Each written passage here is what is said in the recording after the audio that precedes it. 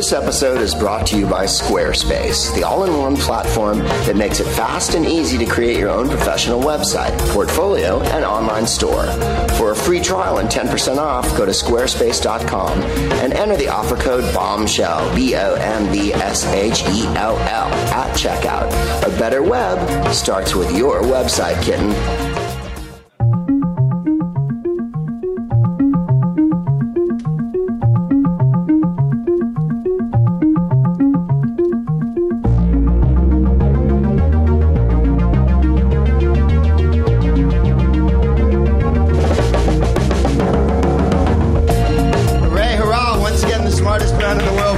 Takes to the ether from the Edinburgh Fringe Festival, the most magnificent festival in all over the world.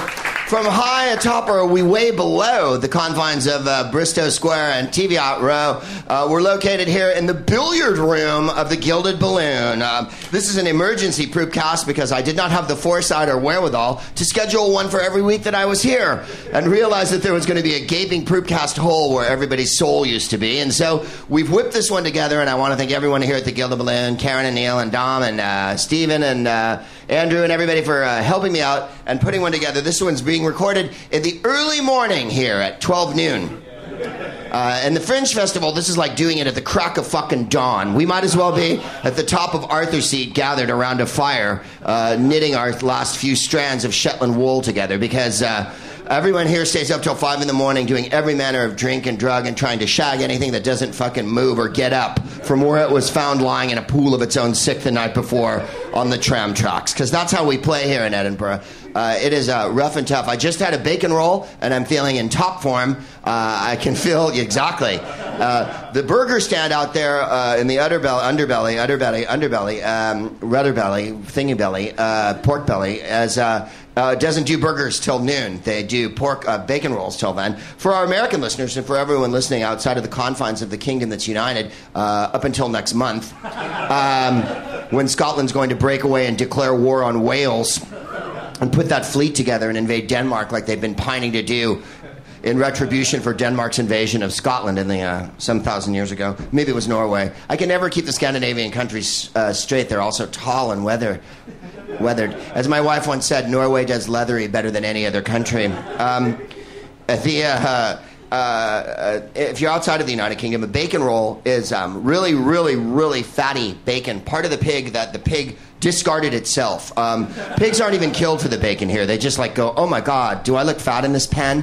And then they rip a big piece of fat off and they cook that up and then they put it on a white bun that has more powder and dust coming off it than anything in the world. You can go to Beijing and not have as much sand blow at you as you can taking a bite of a bacon roll here in Scotland because the powder went all over my fucking suit and exploded all over me and onto my tie and all over my face. So for a brief moment I look like a clown eating a bacon roll. And then, the white-faced ones, not the Auguste. And so I'm ready to roll here, and it's about time to jump right in. But before we do, thank you very much for coming out for this early morning podcast, Proopcast vodcast. There's no vodcast today. I can't face vodka at 11:45 in the morning. I mean, I'm not on holiday. If I was on holiday, I'd be drinking by now. I'd already be high and half in the bag. And then you have that nap, right? I mean, when you go on holiday, and you get up in the morning and you're like, and I'll look at Jennifer, it'll be like 9:30, 10, and I'll be like, and we'll be having coffee, and I'll say, is it too early to start drinking? And she's like, are you kidding? And I'm like, partially. And then, you know how you're kind of half in the bag at noon? And then with me, because of the age I am, I fall asleep at like 2 in the afternoon, wake up at 4 with a screaming headache that feels like a lizard crawled into your ear and is now striding across your cerebral cortex and just pushing your brain lobes apart. And then, of course, about 4 o'clock, you wake up and have a snack and whatnot. But maybe I'm describing something that's never happened to you because this crowd seems to want to stare at me like I'm a fucking millipede crawling across a bowl full of cottage cheese. In any case, I realize it's early to laugh, so just fucking take it easy. There's no pressure on you. I'll take all the hits on this one. We get letters here, and if you want to write us, it's fanmail4... Oh, no, that's my email. It's smartest@a specialthing.com. If you want to write me a letter, it's fanmail4greg@gmail.com. And always say hello to the National Security Administration because they're monitoring everything. Gmail is Google Mail, and Google barfs up all information to every government in the world. And is a compliant and, what was the word? Obedient lapdog to the giant powers that be. So people often write, and then they'll put a little NSA thing here at the end. I was talking about the devolution of Scotland very poorly last time because I tried to watch the debate with Alex Salmond and the other fellow, and I was confused and perplexed about 30 seconds in, and then by the end of it I switched over to an old Scooby-Doo episode so I could ground myself. In any case, Scotland is voting on whether they're going to be part of the United Kingdom in a month's time. And as I mentioned on the last Proopcast, the country of Canada has a separate French entity that's much like Scotland. It's a pseudo-nation with its own particular, cultural burgeonings and its own cultural underpinnings. And they tried to have their own independence a few years ago. And I indicated that they lost by a small margin. And perhaps I was wrong because someone wrote me immediately. This is Martin from Montreal, and he wrote me, "Your Proopitude," and I thank you, Martin. Please rise. I don't want to be a dick about it. When you start a letter with "I don't want to be a dick about it," my natural assumption is that the next thing you're going to do is be a dick about it. It's like when people go, "I don't mean to be insulting," and then the next thing is your hair's all fucked up, right? So when people say, "I don't want to be insulting," or "I don't want to be a dick," or "I don't mean to correct you," they do mean to do exactly what they say they don't mean to do. Don't preface your comments with that. Just jump right in with the dickitude. You know what I mean? Don't go, "Look, I don't mean to be insulting, but you're ugly and Jesus hates you." Just go, "Jesus hates you." And then they're like, "You're being insulting." And you're like, "Oh, I didn't mean to be." You're like, back it up. Put it at the end. I use it as a suffix, not a preface. I don't want to be a dick about it. Too late. But being a francophone in Quebec, that means a French speaker. I'm not presuming your abject ignorance of this. Remember, I'm broadcasting to America. And if you say francophone, they're like, "Does that come in a can?" And it's like, "No, that's Franco-American. That would be SpaghettiOs." A francophone is someone who speaks as Frenches. Like we're Anglophones because we speak as Anglo. I would like to tell you that Anglos are that's what he's calling the rest of Canada. And as he puts it here, brackets, ROC : rest of Canada. See, they're francophones, and then the rest of Canada is Anglos. Did not say good riddance to Quebec, but tried all they could to stop us from leaving. First, by trying to invoke non-existent rules to separation from Canada. Then on the last days before the referendum, they spent millions of dollars from a mystery slush fund to bus hundreds of buses packed from other parts of Canada and paid for an illegal rally as per funding rules to tell us, "Don't leave, we love you." All this, of course, was bullshit, and we lost the referendum by less than 2%. And that's what my notion here is. I don't know if it's going to get through or whether Scotland's going to be independent, and I hate predicting things because it's like sports. I thought Brazil was going to win the World Cup, not be brutally beaten to the ground in a 7-1 howitzer match that wasn't that close. So there you are. But I have a feeling these referendum things always boil down to just a few scant percentage points, and that it's usually, as Martin says, that the forces of evil are prevaricating from the outside and trying to change the results here. I would invite you to do some research on that and not just talk to Anglos about this major Canadian rat fucking, as they say. Follow the money. Merci, Greg. Nous t'aimons. That means we love you. Thank you, Martin. To the NSA. Oh, go fuck yourselves already. Exclamation point. Well, I appreciate your sentiment, but you know I detest exclamation points, Martin. So I'm going to cross that out. And instead I'm going to underline the other part. Oh, go fuck. Because I think those are good directions for anyone. We haven't much time here today, so we're going to clip right along at a breakneck pace. First of all, I want to talk about two people who are swirling up in the heavens. And the first one is Lauren Bacall, the eternal goddess. Lauren Bacall was a movie star, an activist, and a lefty. She was married to Humphrey Bogart and Jason Robards, and was a stage star as well, and appeared on Broadway and all over, and as many other plays, but also notably Applause and Cactus Flower. She also debuted as a teenager in the 40s in a picture called To Have and Have Not, which is a fabulous motion picture. Her first two pictures, in fact, are I think, in some ways, her best two pictures, which are To Have and Have Not and The Big Sleep. She was a kid living in New York, and her real name was Betty. And she always went by Betty her whole life. The studio gave her the name Lauren. She was scouted by Howard Hawks' wife, Slim Hawks. And Howard Hawks is a director of some rare talent. All of his movies basically have the same plot and follow the same through line. But they're very stylish. And the women in his movies tend to be quite strong and always drink and smoke. Every single Howard Hawks movie. Like, for instance, he made The Big Sleep. He also made Scarface, the original one with Paul Muni. And Boris Karloff is a gangster in that one. I don't know if you remember Boris Karloff, who played a lot of monsters. And Boris Karloff talked like this in the movies. Later, of course, Jeremy Irons would steal his voice and do his act because Boris Karloff talks like this, and then Jeremy Irons talks like this. And then in House of the Spirits, which was a really awful movie from the 90s, Jeremy Irons plays a Spaniard in that one, and Winona Ryder's tortured. And I believe Meryl Streep is in it, too, in one of her incandescently roles. I don't mean to bag on Meryl Streep. I'm just not a huge Meryl Streep fan. People are like, isn't it fantastic that she can get into a movie and read dialogue and wear a hat and shit? And I'm like, no, it's not that fantastic. Wasn't she great as Margaret Thatcher and Julia Child and every other character ever? She was okay.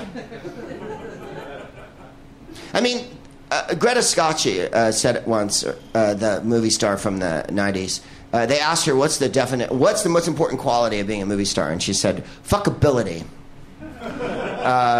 And Lauren Bacall certainly had that. I mean, there's either acting or there's movie stardom, right? I mean, there's people who can act, and we all know who they are, like John Hurt or someone like that is a good actor.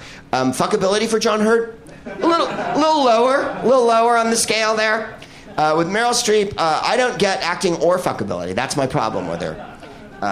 And I'm being terrible about Meryl Streep, and I don't know why I've stopped in the middle of a paean to Lauren Bacall, taking this cul-de-sac into what is going to be a completely fruitless fucking endeavor, which is bagging on a beloved actress whom everyone thinks is fantastic and has how many Oscars? 10, 20, 30 Oscars? I said it years ago and I believe it. I believe if you're an Oscar winner and you get the kind of veneration that Meryl Streep does and you continue to star in movies time after time after time, and yet you don't prove that you have the range to do comedy and or drama, that you should have to start giving Oscars back. I mean, after Mamma Mia, doesn't she owe you a couple of Oscars? In the movie House of the Spirits, she plays a young person in one scene, and then she plays herself older, and she skips in. I mean, I want something for that. What about me and my effort? I came to the fucking movie theater, and you chose to skip to indicate youth. Why don't you just come in jumping rope and throwing a fucking frisbee or something? Anyway, in that movie, Jeremy Irons is adopting a Spanish accent. And this is Jeremy Irons' Spanish accent. I'm from Spain. Oh, I'd like some paella. So he was basically doing what if Boris Karloff had been caught at the border. In any case, Lauren Bacall was scouted by Howard Hawks' wife, Slim. And Howard Hawks made a brilliant movie called Red River with John Wayne and Montgomery Clift. And Montgomery Clift is his only cowboy movie. And John Wayne plays the overbearing dad, and Montgomery Clift plays the adopted troubled son. And Joanne Drew, I think, is the girl in that one. And it's a Western, right? And everybody thinks John Ford made it because it looks just like a John Ford Western. In other words, there's deep focus photography and shots of the clouds and enormous skyline. And Walter Brennan's in it to be John Wayne's conscience. So John Wayne can go, well, I don't like how he's acting. And Walter, you darn fool, can't you see that you're treating him like that? And then Montgomery Clift goes, yeah. But they roll their own smokes because it's a cowboy movie. It was made in the 50s, early 50s, late 40s. Joanne Drew acts like she's in a fucking film noir movie, like all the other. She acts like Lauren Bacall in a Howard Hawks movie. He walks into a scene and she's like in a tent and she's got a fucking whiskey and a cigarette, and you're like, isn't this the Wild West and shit like this? Hey, Steve. Lauren Bacall has two of the greatest lines in movie history. Of course, one is, "You know how to whistle, Steve.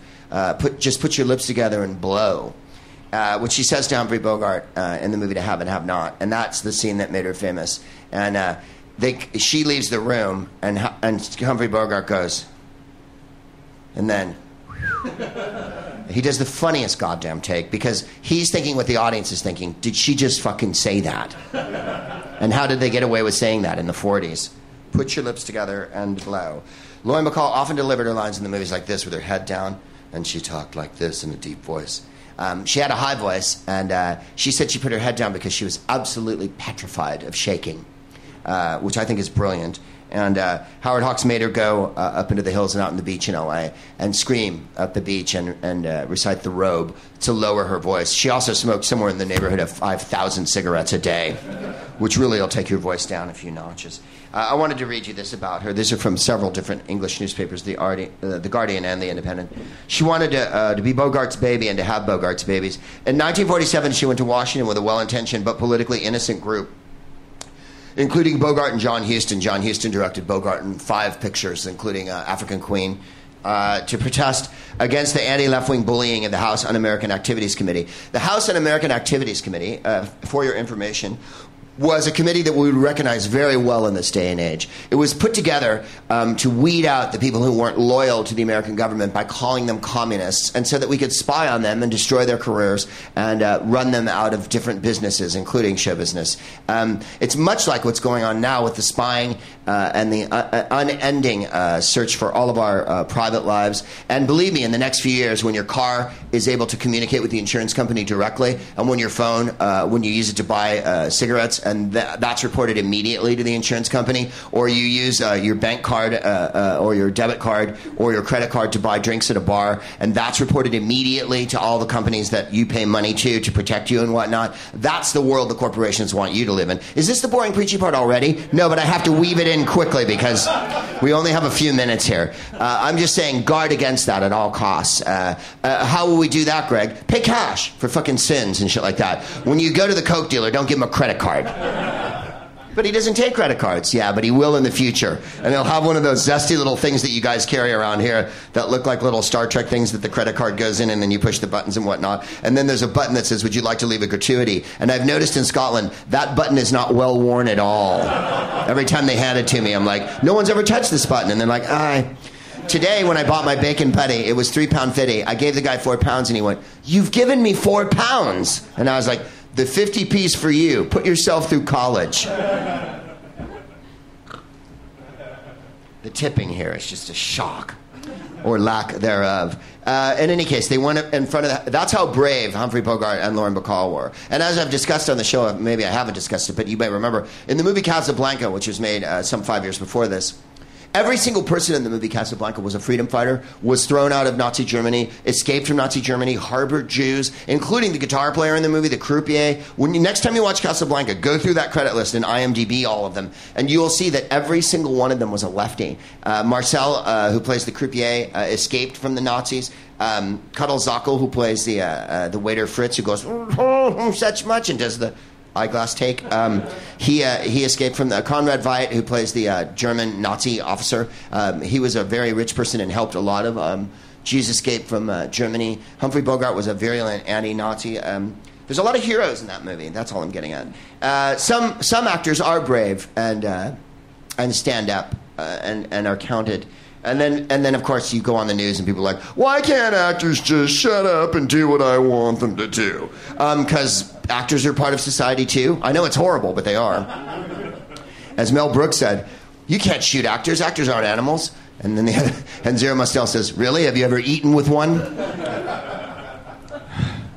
5 years later, she campaigned for the unsuccessful Democratic presidential candidate Adlai Stevenson, another father mentor. Adlai Stevenson ran against Dwight D. Eisenhower and was roundly beaten for being too smart. So you'll see the anti-intellectual drift is not a new thing in politics. It's just that we've reached an explosive area with this now. After W for 8 years in my country, I think you get the idea. And David Cameron, about if you're too smart, that means you're too clever. And if you're too clever, that means you think too much. And if you think too much, that means you're going to question what we tell you to do because we are your grand overlords and shit like that. She learned to, let's see here. She bore Bogart's children, Stevie and Leslie, supplied antibiotics to sick location crews on The Treasure of the Sierra Madre, which is a fantastic movie. And I insist that you watch it right now. I'll wait. Before the next Pripcast, you must watch Treasure of Sierra Madre. And The African Queen. Learn to sip Jack Daniels through a long evening with the Hollywood Rat Pack. Because Humphrey Bogart and Lauren Bacall started the Rat Pack. That Sinatra was one of their buddies. And then when Bogey died, Sinatra carried on with the Rat Pack. And that's why they were called the Holmby Hills Rat Pack. And I believe it was Lauren Bacall who gave him the name, wasn't it? She said, you guys look like a goddamn Rat Pack. Because she was tough and cool. Here's the quotes that I wanted to read from her. Sultry, smart, and magnetic. Lauren Bacall, let's see. Because she looked like a goddess and was endlessly interesting. Jennifer, what website is the fashion one on? Is that The Guardian? No, that was the New York Magazine. If you go on the New York Magazine website, there's a lifetime of Lauren Bacall's fashions. And she dresses off the hook. In the 40s, the high-waisted pants and the big bossy bosses with like little sandals or whatnot, and really kicky bags, like these fucking cute bags. And then as she got older, there was a picture from like 10, 12 years ago. She was 75, 14 years ago. She's 75 in the picture. She's wearing a silver fucking spacesuit. And it is, yeah. And I said to my wife last night, I'm fucking wearing a silver spacesuit when I'm 75. And ever with the cigarette, right? She never fucking gave them up. I love that about her. She was married to Jason Robards. Here's the quotes. Stardom isn't a profession. It's an accident. Truer words are never fucking spoke. If there was one thing... Meryl Streep, I just want to say I'm sorry, okay? Look, you're a good actor. You were probably good in Kramer versus Kramer. I couldn't get all the way through it. I remember you in a lot of movies. The River Wild, I can't forgive you for, but you're probably good in some movies. What was the one where, she, oh, my children came from a foreign country and whatnot. That one was okay. If there was one thing I've never been, it was mysterious. Thank you. If there's one thing I never had done, it was not talk. Lauren Bacall is wicked outspoken. And this one I thought was fantastic for all performers, because I spend a lot of time in the performers bar here in Edinburgh. And sometimes it's hard to talk to people because their head is so far up their own ass they can barely see you. I include myself in this, by the way. I'm extraordinarily shallow. I like to think reassuringly shallow. You can come back to me like a touchstone. Really? He's talking about himself again? Yeah. But what about me? Looking at yourself in a mirror isn't exactly a study of life. That I recommend to everybody who's on their phone all the fucking time, because the phone is a mirror. Your little phone that you're on every goddamn second looking for messages from your friends and shit is a mirror of you. It's not the outside world. Let's see here. I am not a has-been. I am a will-be. You have to understand, after she made the Bogart movies and after Bogey died and after World War II finished, women were highly independent during World War II because they had jobs and they got to smoke and drink and they got to sleep with people because their husbands were fucking gone, and they experienced financial freedom and autonomy of a certain measure. And then as soon as the war was over, the movie stopped being about women like that, about Lauren Bacall and about Rita Hayworth and about Anne Sheridan and about all the career Betty Davis and Katharine Hepburn and Joan Crawford and Barbara Stanwyck, and started being about moms and how women had to fit in and how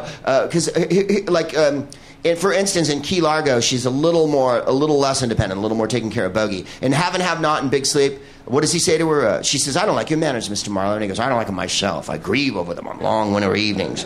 But I didn't tell you to drink your lunch out of a bottle. And she goes, people don't talk to me that way. And it's awesome. 5 years later, she's in How to Marry a Millionaire.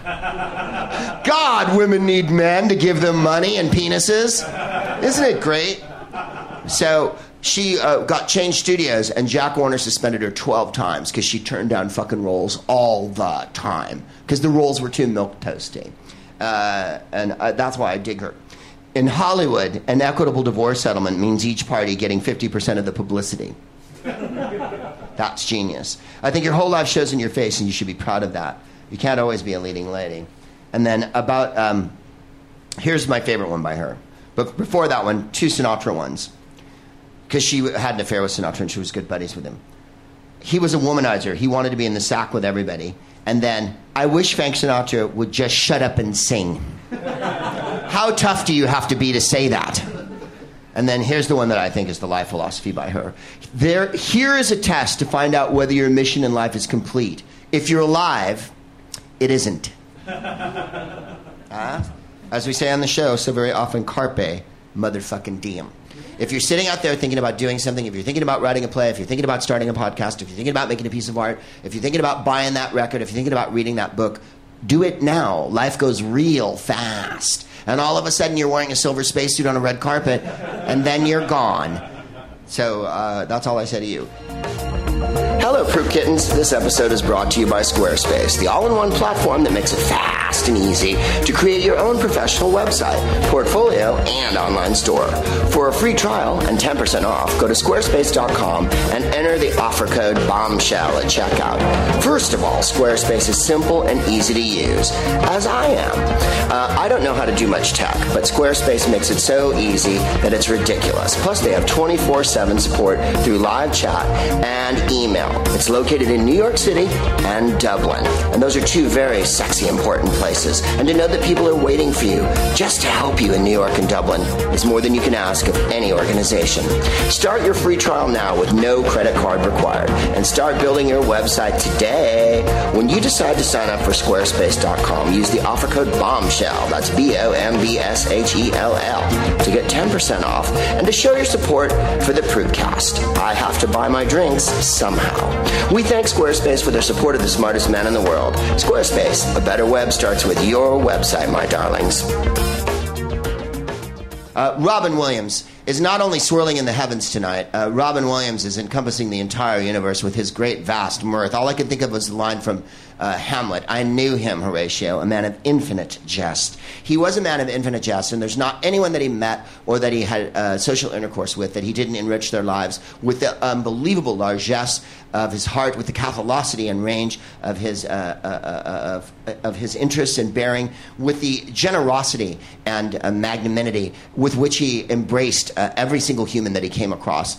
If you remember in the movie The World According to Garp, which was like his first great starring role in the pictures, I think the slogan for the movie was, he's the most human being in the world. And it was a perfect role for Robin. I'm not saying that I was best friends with him. I'm not saying that we were rolling buddies. I'm not saying that I hung out with him. I knew him because I'm from San Francisco. And he was our Elvis Presley. When I started doing comedy right after World War II, Robin was already Elvis Presley. He had... there was a thing in San Francisco called the San Francisco Comedy Competition, which was quite large for a while. He was in the very first one, which is, I think, 76 or so, and he lost.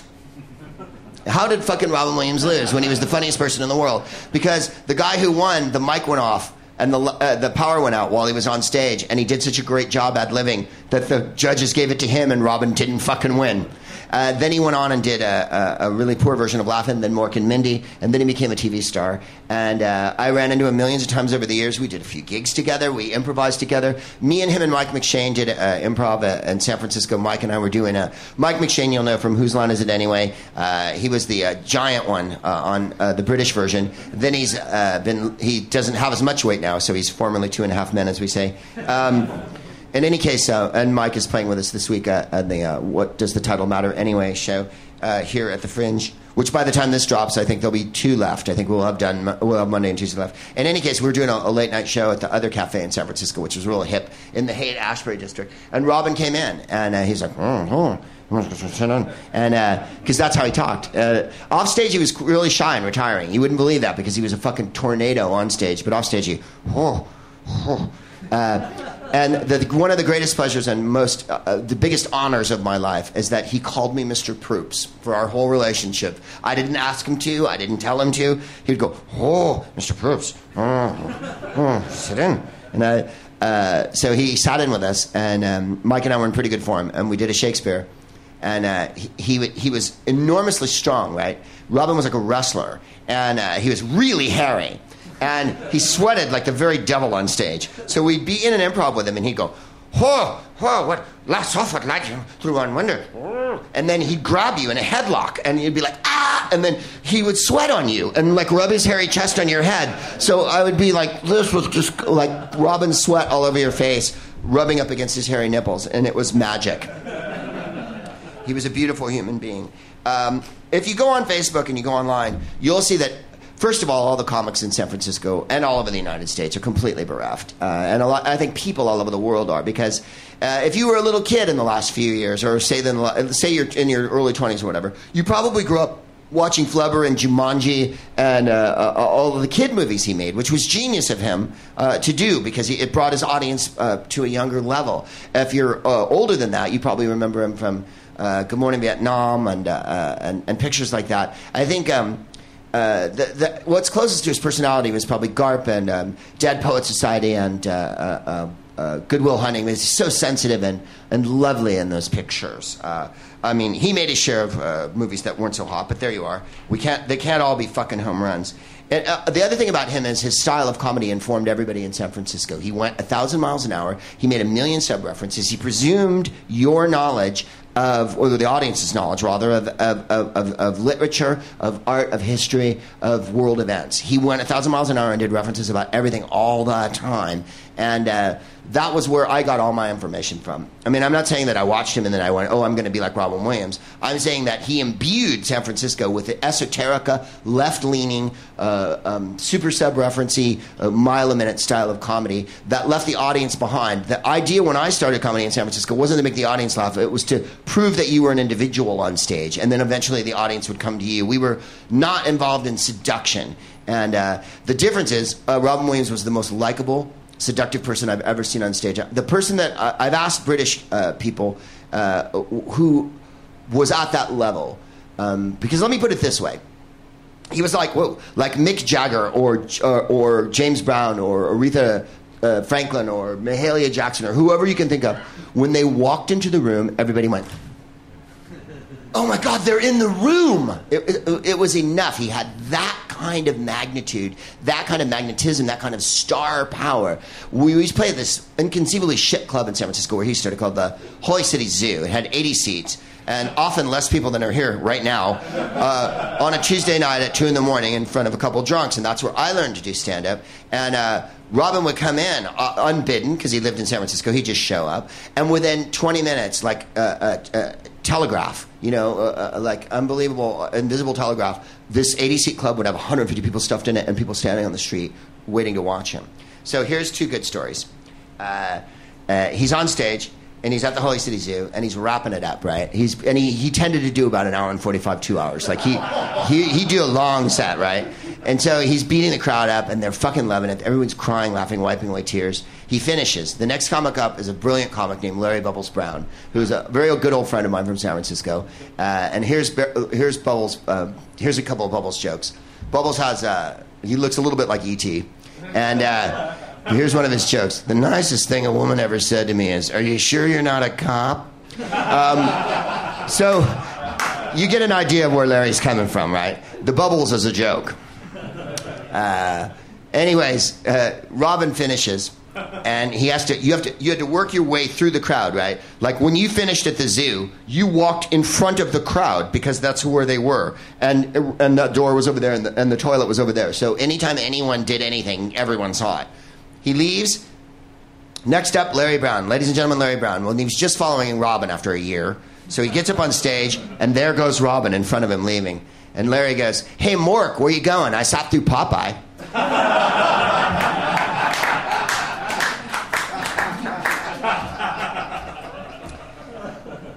10 years ago, I was playing at Aspen at the comedy festival that they used to have there for rich people and douchebags. And Robin and Billy Connolly were there. And I was doing a late-night alternative show, right? I was hosting it. And I go up to Robin, and I says, "Robin," and he, sure. And I said, "I'm doing a late-night show." You're going, So he came. And then I says to Billy, "I'm doing a late-night show. You want to come do the late-night show? It's at midnight, whatnot." And Billy goes, "Well, good. I'm going to come and do your show. But I didn't have a such." Right? "I don't have a set," he said. So it was a fun show, and I forget who was on it. A lot of good comics. And then I brings up Billy, right? And it's about 1 a.m. now. Billy, who does not have a set as such, comes on and does 1 hour and 45 minutes. They try to get him off the stage by turning the lights off at one point, bouncing the lights up and down. The stage manager and a bunch of HBO people got in the audience with flashlights and tried to flashlight him. Then the audience tried to clap him off for about 20 minutes. And anyway, nothing. He would not relinquish, right? He fucking held firm. Like the thin red line, right? Like the fucking forming squares at Waterloo. Like he was not fucking moving, baby. So I go over to Robin, who's sitting in an overcoat backstage like this. Because he often had that. Right? And I go, "Robin, I am not going out there. I'm the host. I go, I can't go out there. But you can, because you're Robin. You can go out there and bum rush this thing. And he goes, oh, no. I saw him at the Dominion Theatre in London last year, and he did 2.5 fucking hours. I'm not going out there. And finally, Billy came off, and Robin went on and did like a half an hour and killed. Billy's sitting backstage. This is Aspen. It's 10,000 feet in the air. Next to an oxygen tank with a lit cigar. And says to me, Greg, I didn't see the light because I've never been in a comedy club except for 2 or 3 times. What I wanted to get at was this. There's been a lot of hoo-ha, flapdoodle, and skipty-jack about Robin Williams' mental state. And even I got interviewed. I did one interview. I didn't want to do them all because I felt disingenuous. And for one. And two, whose fucking business is it of mine? I want to mourn him publicly, but I want to do it in my own way. And I really hate when people inject themselves into other people's untimely demise. And also, we have to venerate the honored dead, the beloved past. We don't. I don't want to exhume them and go over every foible and fault.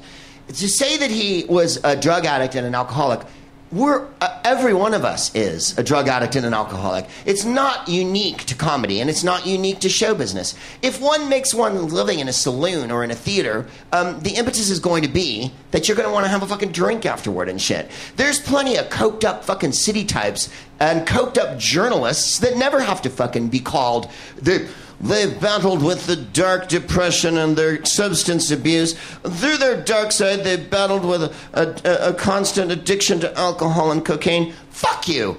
You name me a journalist who works for the fucking Daily Mail or any of those goddamn publications that isn't a coked up asswipe, all right? I mean, for real. And when I was being interviewed about him, and I was trying to be as kind as possible, the woman at Sky News, who I know she didn't write the question, she was being fed the question by her upper superiors, said to me, he had a dark side, didn't he? You know who has a fucking dark side? Tony fucking Blair, David Cameron, Vladimir Putin, Barack Obama, W. Bush, Angela Merkel. That's who has a fucking dark side. Comics, if they have a dark side, do not affect the world with their dark side. Did you feel the punishing power of Robin's horrible addiction to fucking coke and booze? No. You fucking laughed every time he came on TV and went, that was fucking funny. He made me feel better. So fuck saying he had a dark side. The people who rule the goddamn world, the people who run British Petroleum and Lloyd's Bank, the people who run Halifax, the people who run Chevron Oil, those are the people with a fucking dark side because they don't give a goddamn about fucking humanity or the future of the world or your children or your health or that anyone gets 3 squares at any point in any goddamn place. Robin Williams was an absolutely divine individual who cared a great deal about everyone he met, and if you met him personally, he would have gone, hi, how are you? Because he was capable of doing that. I'm real fucking sick of hearing about how a comedian has a dark side when the people who run the world and the people who run the corporations are the darkest fucking clouds that could ever be on our horizon, and that the day that we're not laboring under them is the day that will be a grand fucking day and butterflies will spring out of everyone's hatch and there'll be a butterscotch fountain you can fucking bathe in. You know? I'm real tired of it. If he was a drug addict, hooray for drugs. Louis Armstrong smoked weed every day of his life. You know what I'm talking about? If that's what it takes to make you creative, good for fucking you. You know what I mean? Frank Sinatra had a couple drinks. He made 3,000 records. Aretha Franklin eats food like it's going out of style. It does not make her less of a great artist. Rick Overton is a very good friend of mine, and he has his own podcast that you should definitely listen to, where he interviews other comics and goes into the psyche and talks about what's going on in comics' minds. And it's extremely illuminating. And Rick Overton is another lovely individual and a poet without whom this world would be a much more awful place. He was very good friends with Robin. And he said this, and I wanted to read you this because I think it really puts in perspective the whole, he died of drugs, he died of depression, he died of this, he died of that. I want to make clear it's my firm belief Robin Williams was suffering from heart surgery-related depression, which is quite common, by the way, for men and women who have heart surgery. As with women who have a baby, they often suffer from postpartum depression, which is a dirty secret that no one wants to talk about. Because everyone knows, if you read the Daily Mail, oh, she's having a bump and it's a blessed event and baby joy and all this shit. Babies don't always mean joy. Sorry, they don't. Sometimes babies mean fucking there's one more mouth to feed and everyone's fucking sad about it and shit. I'm sorry to be a fucking bummer, but that's what it's like. And when you get a heart attack and you get your heart worked on, you're not always a happy fucking critter the rest of your life and shit like that. That's how things work. So, related depression rather than slipping into drug depression. I've known him through the drug days, and I've known him through the drinking days, and I've known him through the dry days, and he is not the person he was. The surgery altered his personality. And I can only assume that on the other side now, he is back to being his original self, and for that I am grateful. But I want to make this clear to save his reputation, that he did not turn into a callous addict and abandon his family. The heart surgery changed his chemical dynamic and his brain chemistry as well. And that's where we'll leave Robin Williams, swirling in the heavens, and know that even if he did do a lot of drugs, and he probably did, that's not the reason he died, and that's not the reason he took his own life. And if you're thinking about taking your own life, don't. You must find another way, as Satchel Paige said. Don't go down the dark corridor. It leaves everyone holding the bag. It seems like a solution at the time.